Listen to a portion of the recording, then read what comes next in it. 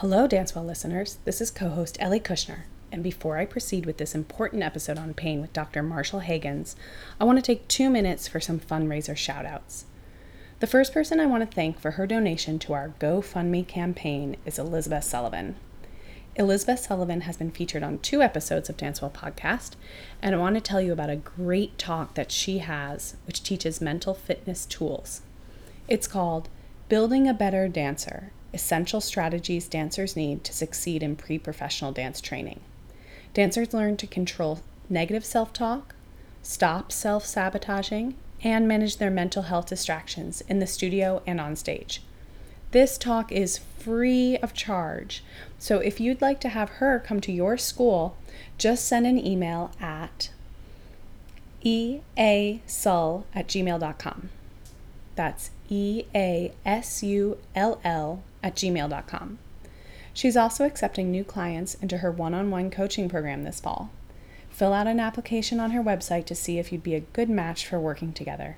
Spaces are limited, so apply now. www.easullivan.com.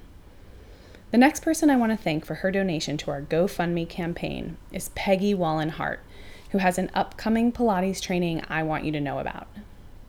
The program is called Spring Inside Mentorship and Training, and it consists of 120 hours of coursework, private movement sessions, mentoring sessions, observations, small group meetups, and independent study over the course of an entire year. I worked for Peggy for many years, so I can personally speak to her remarkable skills as an insightful teacher and a caring mentor. If you're a certified Pilates teacher looking to up your game, email her at peggy@the-spring-inside.com.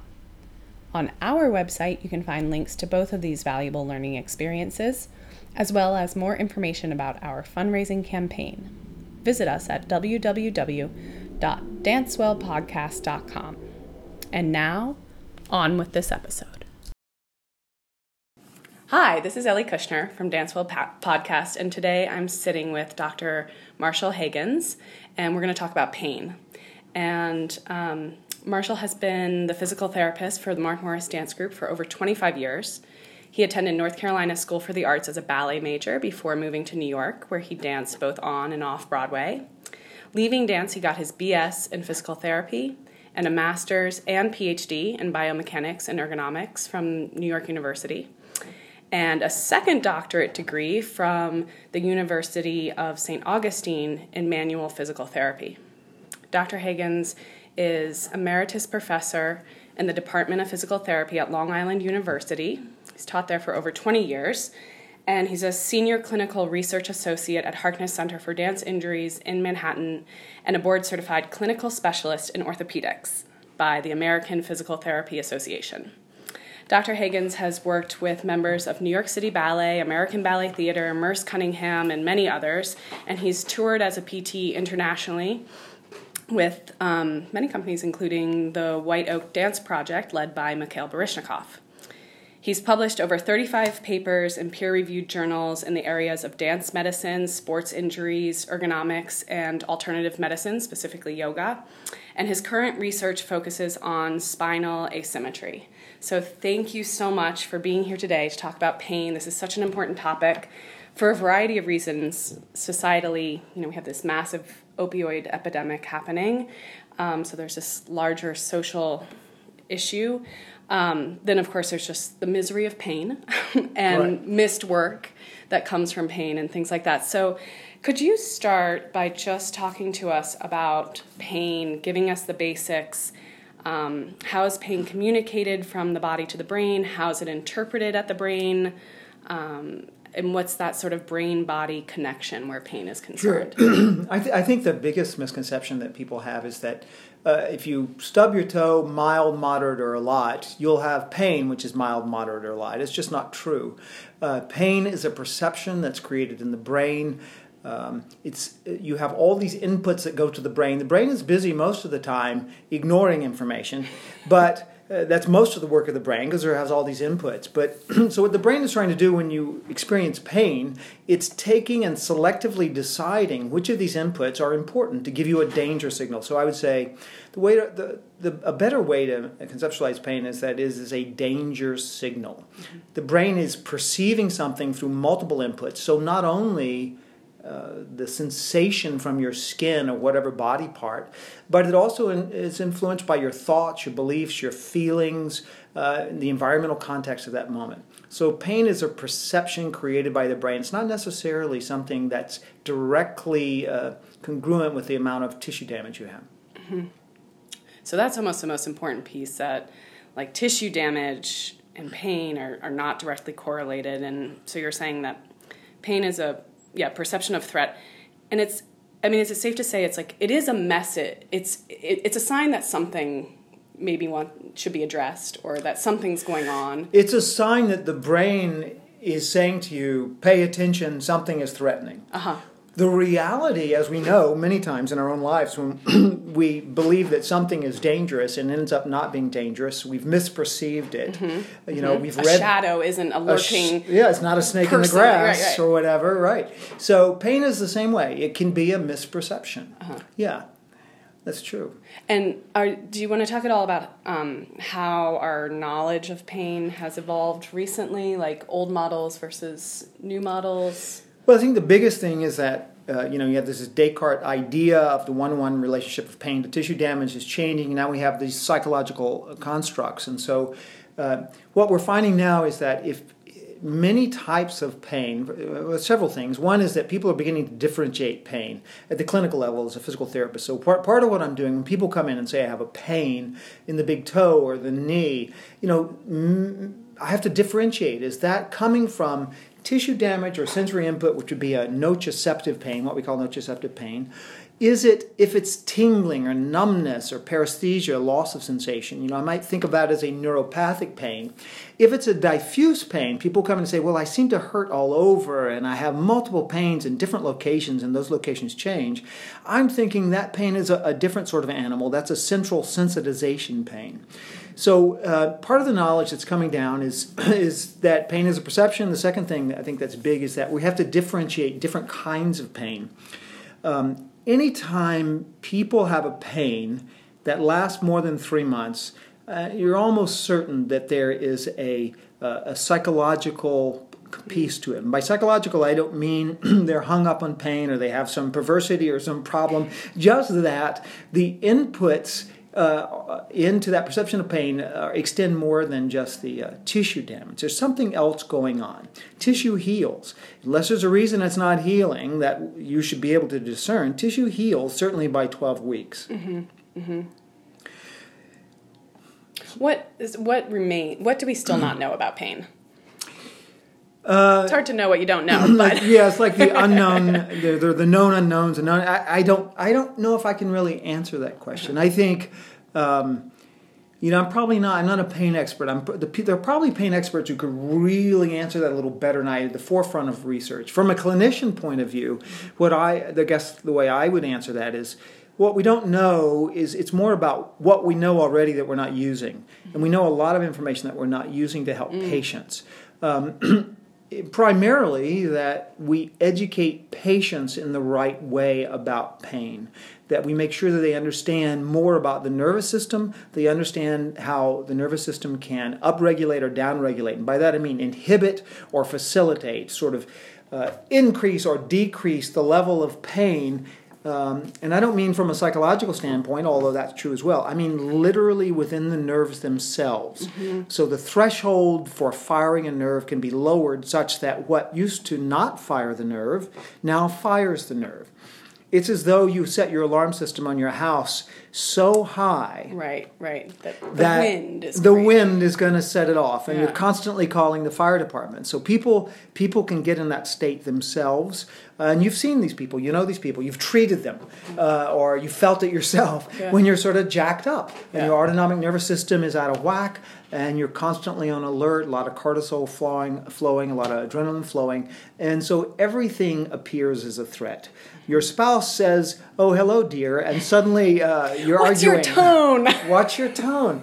So those kind of states can absolutely increase pain. So in terms of your question, I don't really know. I think for me, the emphasis is how do you take what is known and apply it better? Yeah. And that's what you're working on now with this. So you're working with these like new models, one of which is this therapeutic neuroscience education of really educating patients about pain as part of their treatment. Is that right? Yeah, that's right. I mean, again, if as a clinician and even as a person, if you can have a little education about what's happening, what they've shown with therapeutic neuroscience education, and this education may occur with different kinds of titles or names, but I think increasingly this is a good title and it's being used a lot. TNE, therapeutic neuroscience education. What they've shown in several studies is that a patient comes in, they're quite upset. They're miserable. They've had pain for several months. Everyone has talked to them, for example, oh, you seem to have a disc bulge at L4. You have a little arthritis in your lumbar spine. We think this is the cause of your problem. Oh, your sacrum is out. I'm not quite sure where the sacrum goes when it's out, but apparently the sacrum does get out a lot. So these mechanical models, and I'm a mechanical guy. Manual therapy is what I'm trained in, and I do it. But when you let the mechanical model outpace its true ability to predict pain, you do a disservice to the patient. So this patient comes in and you're trying to explain everything in a mechanical model as though if you only anteriorly tilted the pelvis 1 more degree or 1 degree back. In those cases, I think a lot of times what you're doing is you're contributing to the patient's pain. Their danger system, their alarm system says, oh my goodness, I'm not doing this and that and the other, and I need to actually increase my hyper-awareness. So the model that should be put forward in therapeutic neuroscience education would probably decrease biomechanical explanations of pain and increase nervous system explanations of pain. And by that I mean explaining to people that pain is not one-to-one, explaining that it's a perception, explaining that your nervous system itself can become sensitized and become the problem rather than the tissue damage. And there are a lot of kinds of simple analogies and things that explain that if you really go through a curriculum on this. But I've had many patients that I've helped this way, and I don't know if I finished that other thought, is that the studies show that this helps. So a patient comes in like this, and simply being educated, simply understanding that it's not all in their head, they're not imagining these pains, and also understanding that maybe if it hurts a little, that doesn't mean they're being re-injured. That gives them clarity and allows them to actually challenge the pain perception a little bit and not be frightened, because now it's in the model of, well, it's just my alarm system that's set a little too high. It's not really that I'm tearing the sprain again. It's not really that my disc is going to jump out on my back again. Severing my spinal cord. Right, I'm not severing my spinal cord. So in essence, that the information, when used the right way, can help people. Their pain actually goes down. Their function improves. It's interesting. I mean, it's based on this idea that, like, knowledge is power. Knowledge is empowering. I was even intrigued in this book we've been referring to. I mean, like, people with lower education levels have more pain. Doctors have less pain because of their experience and understanding of these things. So, and yet, that's sort of where people started when they wanted to tell patients, "Oh, your disc is bulging." The intention was to provide help, I think, to give them some information as to why they're having back pain. And it's interesting that information can actually create these catastrophizations, these fears, these fear-based avoidance behaviors. But the education about pain is more effective. So it's not always more education equals better situation. No, it's like anything else. It's this is what I had told my students when I was actively teaching. It's more important to know who has the pain than what kind of pain it is. Uh-huh. It's more to know who your patient is than what they're coming in with. So like everything, whether you're a Pilates teacher or a dance teacher, or the more you know about that person, that specific person's tendency, the more you can flexibly adjust your education to that person. So there are Yes. some people who come in who are resilient, meaning they have very little fear. Yeah. They're healthy, otherwise healthy. They sprain their foot. It's taking a little longer than they thought. These people, it's probably okay to give them a mechanical description. They're going to take it on the fly. It's not a big deal. You get a person who comes in, they've seen several doctors, they seem anxious, they're not sleeping well, no one can help them. Can you help them? You're probably the fine. I've heard such good things. Can you help me? So there's a particular type of person, and particularly if they come in and say, oh, my disc is out, I'm really afraid if I bend too far forward, it's going to go out again, and I was told that if I move this way, I should never, ever move that. Yes. So what I'm saying is, once you do this as a clinician, you can spot these people a mile away to some degree, and you adjust. That person would be the absolutely wrong person to give a mechanical definition to. Right. Because they're going to fixate on it. It's like if a hypochondriac walks into your office, I think it's called somatoform disorder now or something. Uh-huh. But if what you think of as a hypochondriac, you're probably not going to choose to list the 12 things that might be wrong with them, because they will fix that on everyone. So it's the same sort of thing, like any education. The more you know about who's in front of you, the more you can adapt it. In general, on average, we need to pull away from mechanical explanations and move toward these others. But for some people, you could probably almost do anything for them, and they're going to get better. Right. Do you think when you talk about these knowing the person, do you think people switch between being these kinds of people? I mean, I have a biased idea about this. I feel like some days I feel secure and confident and comfortable and organized, and I can take information and say like, oh, it's a little sprain, I'm gonna do these exercises, it'll get better. And then other days, you feel stressed, you feel overwhelmed, you're exhausted, there's all these other factors, and you just feel like a little prone to fixation, a little prone to obsessing, and then you're a different type of person. Do you think that these patients I would answer switch? it this way. You're not a different type of person just because your stress goes up, down a little bit. I put it this way, it's amount of variability. So everyone has a slight variability day to day. And in that environment, yes, there can be a little change. And particularly the amount of pain you feel. Like if you didn't get enough sleep or you're having an argument with your spouse, you're going to feel more pain. I think that's absolutely true. And I'm not a psychologist, but my understanding is that personality types don't change so much. Right. And that if you tend to be an anxious person, you're an anxious person. Right. And so when a person comes in, I'm not, you might ask them, how was your day today? Or, what's going on today? But really the kinds of questions you're asking you're trying to get some sense of them and listening to them in an acute way to hear what their fears are. And if their fears and what they're saying seem out of relationship to what they're actually experiencing from a tissue level problem, then you're more certain. You tend to believe that they are catastrophizing, making unreasonable expectations about the future, which are always dismal in their mind, or they simply have fear, so fear avoidance behavior. They're saying, if I do that, I know it's going to hurt, and they haven't done that in 6 months. Right. So yes, there's some variability. Certainly people feel pain more or less day to day, and people may in fact be open to some degree and having their belief system change day to day. But personality type doesn't change so much over time, I don't think. No, I think in psychology they say, there's state anxiety and there's trait anxiety, exactly. right? That's so exactly. If you're a trait anxious person, that's one thing. If you're not so prone to trait anxiety, you can still have anxiety from time to time. Yeah, but you're not if you don't have anxious anxiety, person. You're probably not alive. Right, exactly. You're not You should worry because you're probably dead. Yeah.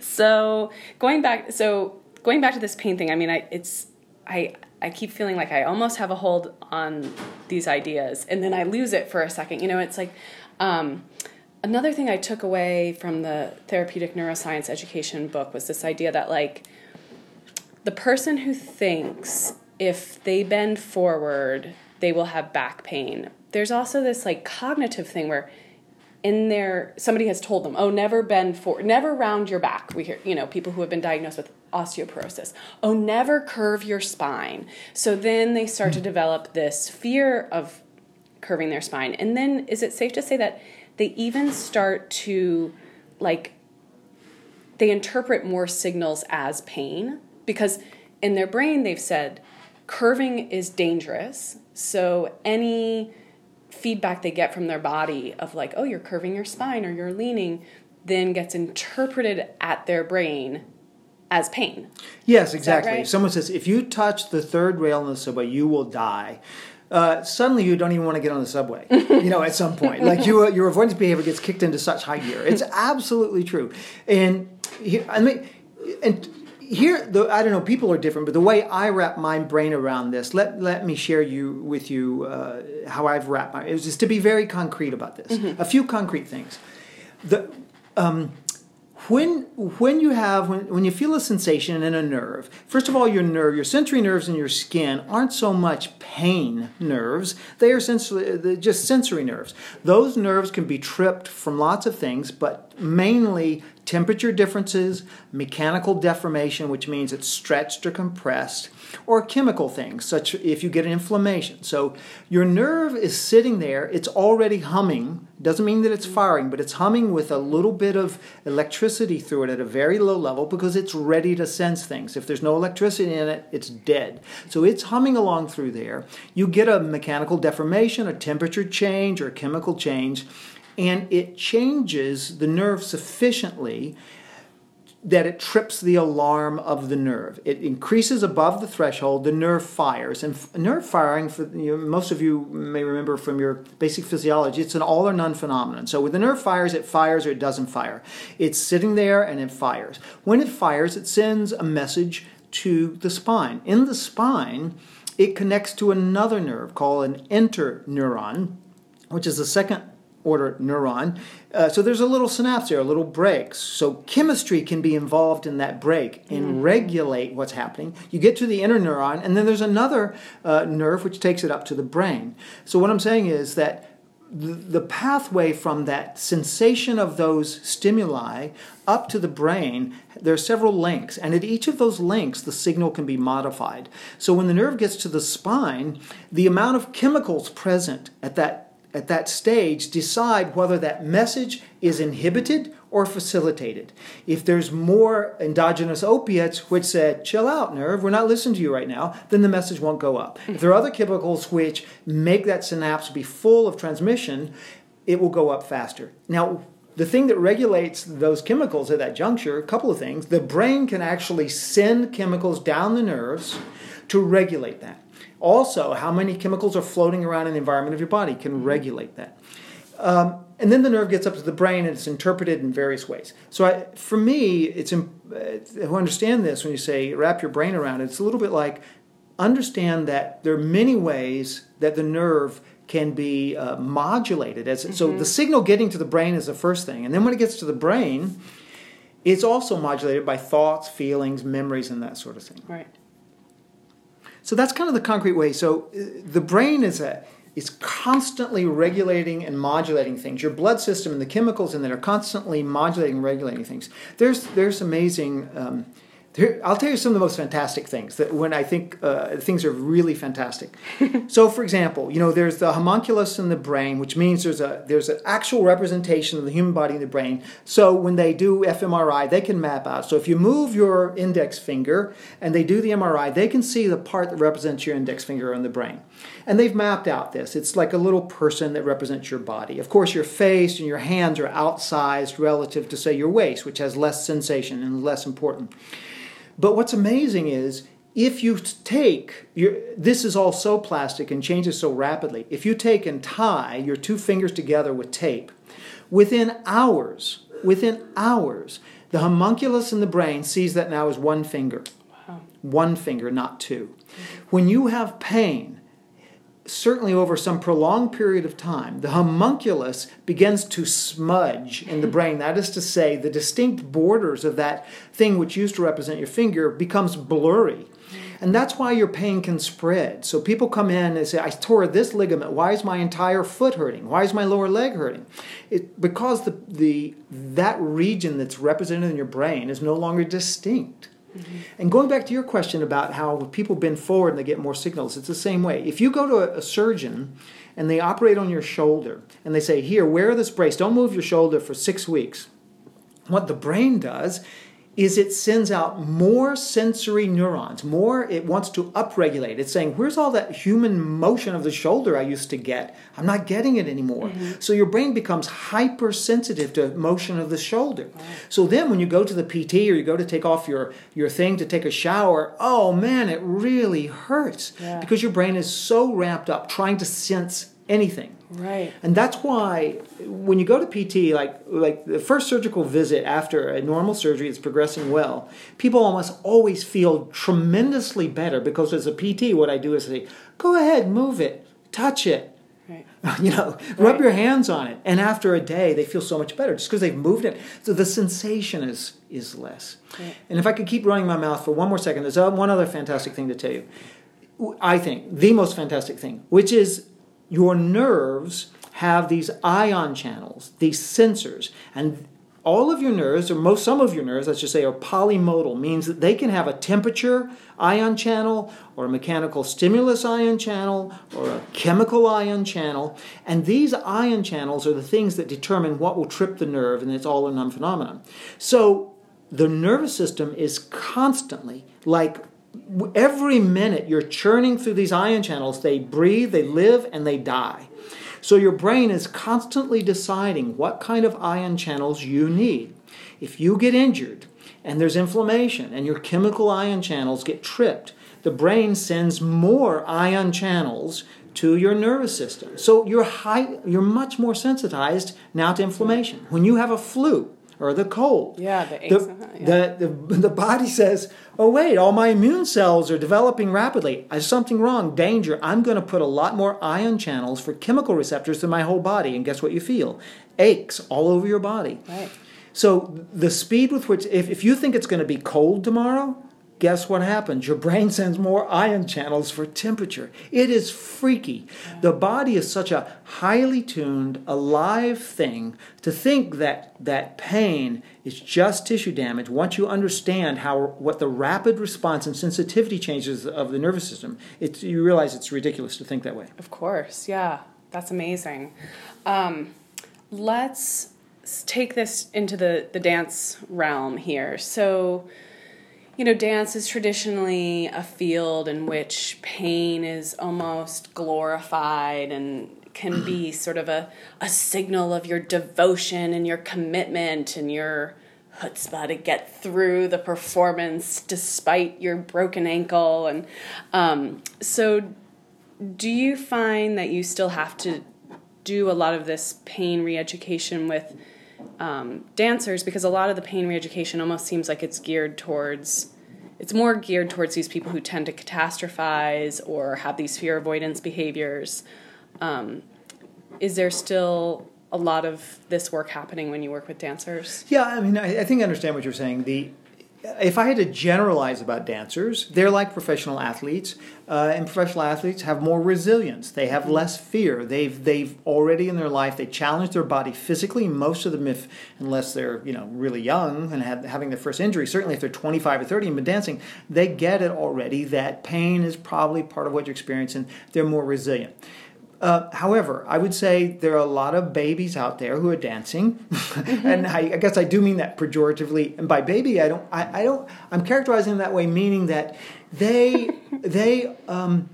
their fears often rule them. They don't have experience dealing with setbacks, either through education or, as you said, personality type. They tend to. There are some hypochondriacs in dance as well. Yeah. I guess that's what I'm really saying. So go back to my previous answer. It depends on who you're dealing with. Generalizing, yes, dancers are tough.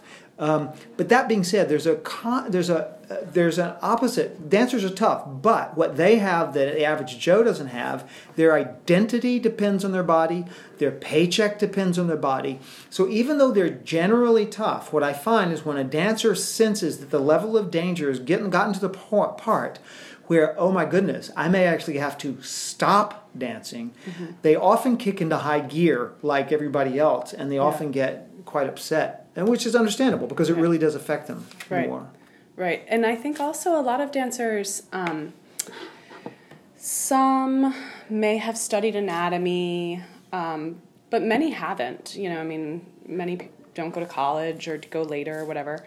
And so a lot of the anatomy knowledge that they're getting is through injuries, so there's a lot of, I have this tendonitis and it's this inflammation, they know their Achilles tendon, they know all that, but they don't always have a broader context in which to understand that. They just know about that Achilles tendonitis. They maybe haven't studied inflammation in depth or something. And so anytime they start to get an inkling of that pain at the back of their ankle, it's like, that summer that I couldn't take any of my classes at camp because I had such bad Achilles tendon and tendonitis. And then, so I think there can be maybe a tendency towards that catastrophizing from that perspective, that they may know a little bit of anatomy, but they don't know how pain works within the body. Yeah, I agree, and I think if you can educate those people, I think I didn't really answer your question. Yes, I think dancers can absolutely benefit from this education. Yeah. I do. The thing you're just mentioning to me is absolutely, I think of that as a neurotag in a therapeutic neuroscience education. They talk about this. They give the example in the book of, if you think about your grandmother, if you actually had a relationship with your grandmother, if you think about your grandmother, all the sights and sounds and smells, how she treated you, maybe where she lived when you went. So it's the same way when you get posterior tibial tendonitis. It's the same way. Where were you when it happened? How much did it hurt? Who cared for you? Who was mean to you? Yeah. All that stuff is part of if you have a person think about grandma and you do an fMRI, it's not just one little grandma dot that lights up. Mm-hmm. The entire brain lights up in very specific ways, which would be different than if you thought about grandpa. Mm-hmm. So it's the same with posterior tibial tendonitis that you experienced when you were 16 and now you're 24. When something happens to trip the grandma peroneal tendonitis wire in your brain, the entire brain will light up like that. Yeah. And so that is what you're fighting against sometime. And it's not untrue that if you tore a muscle or had the tendonitis, there may be a tissue loading truth to the fact that particular tissue may be a little more vulnerable. Mm-hmm. So it's not as though that's not true. But in my clinical experience, 80% of that is mostly the neurotag. It's mostly the fear-based thing that's very hard to get rid of. Yeah. Once you've been injured in a specific way, particularly if it was sufficient to stop you dancing or something, let's face it, we're memory creatures. We have memories for reasons to project into the future and protect ourselves. So, I think they've even done studies with memory that you sort of re-excite. Just in thinking about a memory, you really re-excite those same neural pathways. So, they've done studies where if the clinician or the therapist uses the word pain, they have more pain, as opposed to saying, what's your experience of X? There's several things. I try not to use the word pain, when I'm treating. You do sometimes, but if you experience anything negative or subversive, let me know. Yeah, right. Yeah, I noticed even in the title here, therapeutic neuroscience education. Right, it's not. It's not pain education. Right. It's really, and then I think also those. So there's this. They talk about other things too. One of the things that caught my attention was the breathing component, because I had this thing that, speaking of spinal asymmetries, something in my back where it's really hard for me right now to arabesque to the back on one leg. And the other day, I've gotten committed to that. That's hard for me right now. And I'm trying to solve it, but I'm also sort of attached to it in a certain type of way. And I even noticed the other day in ballet class, I really hold my breath and sort of say here comes that discomfort, here comes that inability. And if I just breathe normally and I just imagine it feels better, well, my leg maybe still is low. There might still be a mechanical issue there that I haven't solved with my positive thinking. But the sensory experience is different. Yeah. So I think it's the same with pain. In other words, you get people begin to anticipate. One of the things I say to patients, don't go looking for pain in your body. Mm-hmm. Let it tell you. Uh-huh. Don't send out the scouts to look for pain in your body. Trust me. Never have a full body scan. You can do a full body scan, but things you don't want to know are there. Scanning your body's fine for awareness and what is the sensation. No, but, I mean in a machine. I see. Yeah. Just don't go looking for pain. Right. Because you'll find it. Yeah. If I'm asking anybody, if you think my right foot is hurting, if you think that long enough, it will hurt. Right. It will hurt. And maybe even that's something that's happening in dance because we are fortunately moving a little bit away from that no pain, no gain mentality, and we are trying to, I think we have succeeded in getting more dancers to understand that, like, they should care for their bodies for the long haul, and they shouldn't just fight through things, and they should, if they're injured, they should rest when they need to, and not just persevere at all costs and, shorten their career. But maybe we've gone, we have to be conscientious not to go too far. It's a balance, right? I mean, people I'm 61, so people my age were in dance companies. There were no physical therapists. Right. People would go on a 10-month tour around the United States, 8 people in a Volkswagen. I mean, and they danced hell or high water. Right. Now, I'm not suggesting that's the ideal, but what I am suggesting is that it's a balance. You want to talk to people and have them be perceptive, but you can go too far. For example, no pain, no gain. Certainly, pain is not required for gain in all cases, but I would argue that pain is required for gain in some cases. For example, if delayed onset muscle soreness, if you're working your quads really hard and they don't burn, you're probably not working them hard enough. If what you're going for is increased strength. Right. And if they don't stay sore for a few hours, you probably didn't push them enough. If you're a healthy person who has no contraindications and you're trying to gain strength, so yes, there are limitations. We're pulling back from no pain, no gain. But in fact, some things hurt. Like the current thinking for tendinopathy. If you have a patellar tendinopathy, one of the few things that's been researched that shows it actually works is you do a eccentric squat on one leg up to a 4 to 5 out of 10 pain. It hurts. Right. But guess what? Right. Over time, that tissue remodels. That's at one level. So we're assuming that tissue remodels. The other thing, though, is you're telling your brain what? This is not dangerous. Right. This is not dangerous. I've had people come back to me after that and say, you know what? I'm not sure that I'm plié any deeper, but I'm not afraid of it anymore, and it feels smoother. It still hurts, so it's a... I see this in the general population so much. I mean, people who have knee pain, and I say, like, well, you're going to have to strengthen your quads. Probably. I'm pretty sure. You're a 60-year-old person, you're a little bit under-conditioned. I think you need more quad strength. But squats, lunges, that type of action hurts their knee, and I've recently taken to saying, like, well, go to the PT and have it checked out to be sure, but other than that, I think, it's just going to hurt a little bit until it gets stronger. You just got to... That's what's going to... Well, yes, exactly. I have a patient last week, and I'm saying, well, here's the deal. You can either do this and experience a little pain, and it's quite likely it will stop hurting and you will get stronger. But I can tell you this, if you don't do this, you will get worse. Yeah. You will not be able to squat. If you stop squatting, you will lose the ability to squat. Do you want to be able to squat? If you... so it's like that. It's a choice. But the critical part is, and we, in epidemiology of dance injury, so when you try to figure out if someone's injured, well, how do you define injury? I mean, even that is very complicated. Right. So how does the dancer themselves decide if they're injured or not? It's a very complicated thing. The vast majority of pain is not an injury. It's sort of day-to-day. Maybe you had a little micro tear in a tissue. Within a week, it'll be healed. You don't need to go to the doctor for that. But making that decision is very tricky business.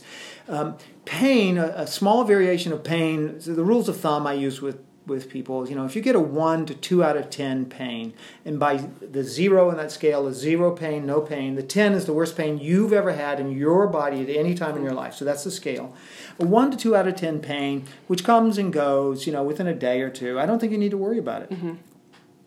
But deciding when you're injured and what pain is important it's both science and art, I think. Yeah, and we read your bio at the beginning, so, you are qualified to help people through this. I feel like as a Pilates teacher, a master's in dance science. Like, I don't have that same authority. Like, I would feel a little more reticent to, like I said, with the squats, okay, I'm pretty sure your knee pain is because you need more quad strength. Let's work on that. But in a lot of cases, I wouldn't feel comfortable saying, oh, it's okay, it's just pain. Pain happens. It's maybe your body. Well, so I understand. you know, Here's the way I would suggest. If you're, here's what I think you can do is general rules.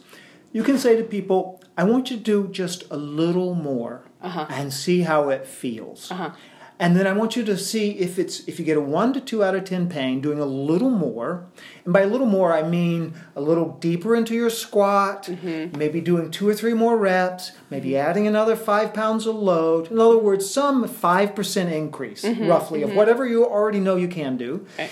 And then see what happens. If you have a little bit of pain and it goes away by the next morning, do it again. If it goes away do it again. Do that for a little while and then increase it again. However, if it makes you a little flared up, pull back.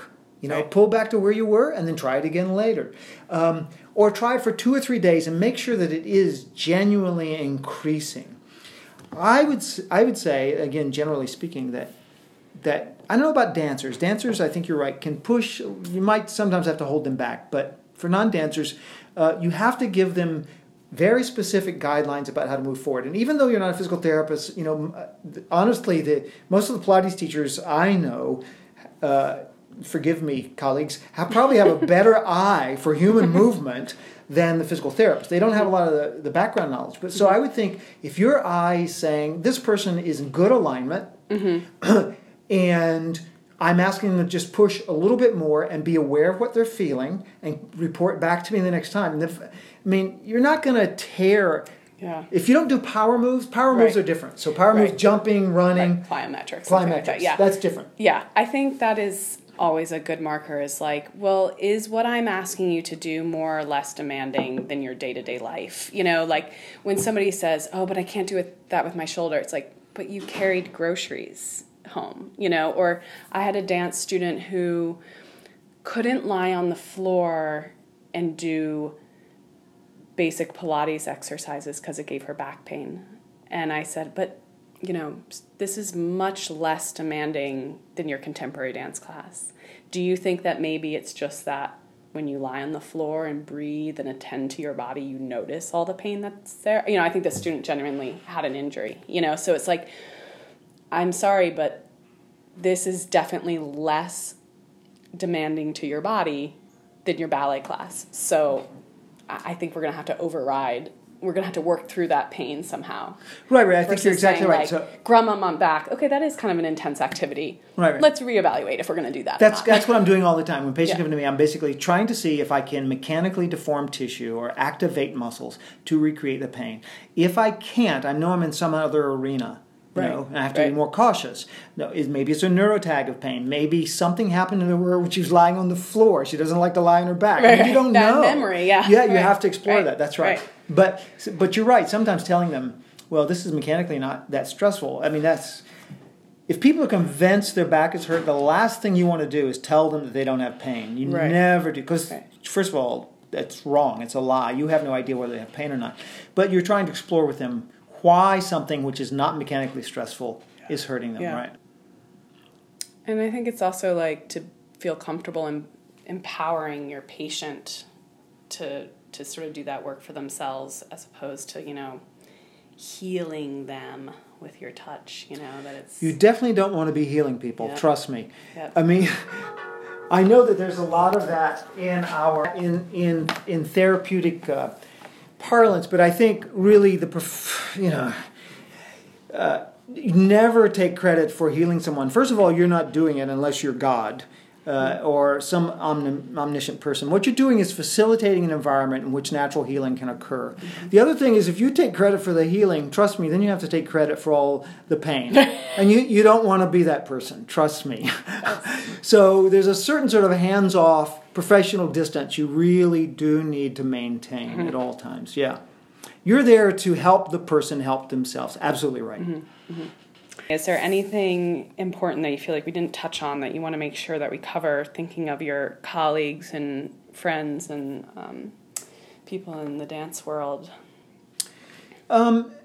I think the primary thing is to remember that tissue damage is not directly related to pain, and that pain is a perception, and that's influenced by your memory of things and your thoughts and your beliefs about it. And the trick is to be somewhat more resilient with your experience of pain while still paying attention to and respectful of when you get high levels of pain and pulling back from that. Mm-hmm. And that's sometimes best to be talked over with a therapist or a Pilates teacher. You can just have that conversation, so to probe that and see what people are feeling. Mm-hmm.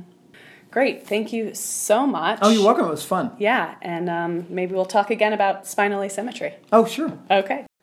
On behalf of Marissa and myself, Ellie Kushner, I want to say thank you to all of our listeners for joining us on this episode of Dancewell Podcast.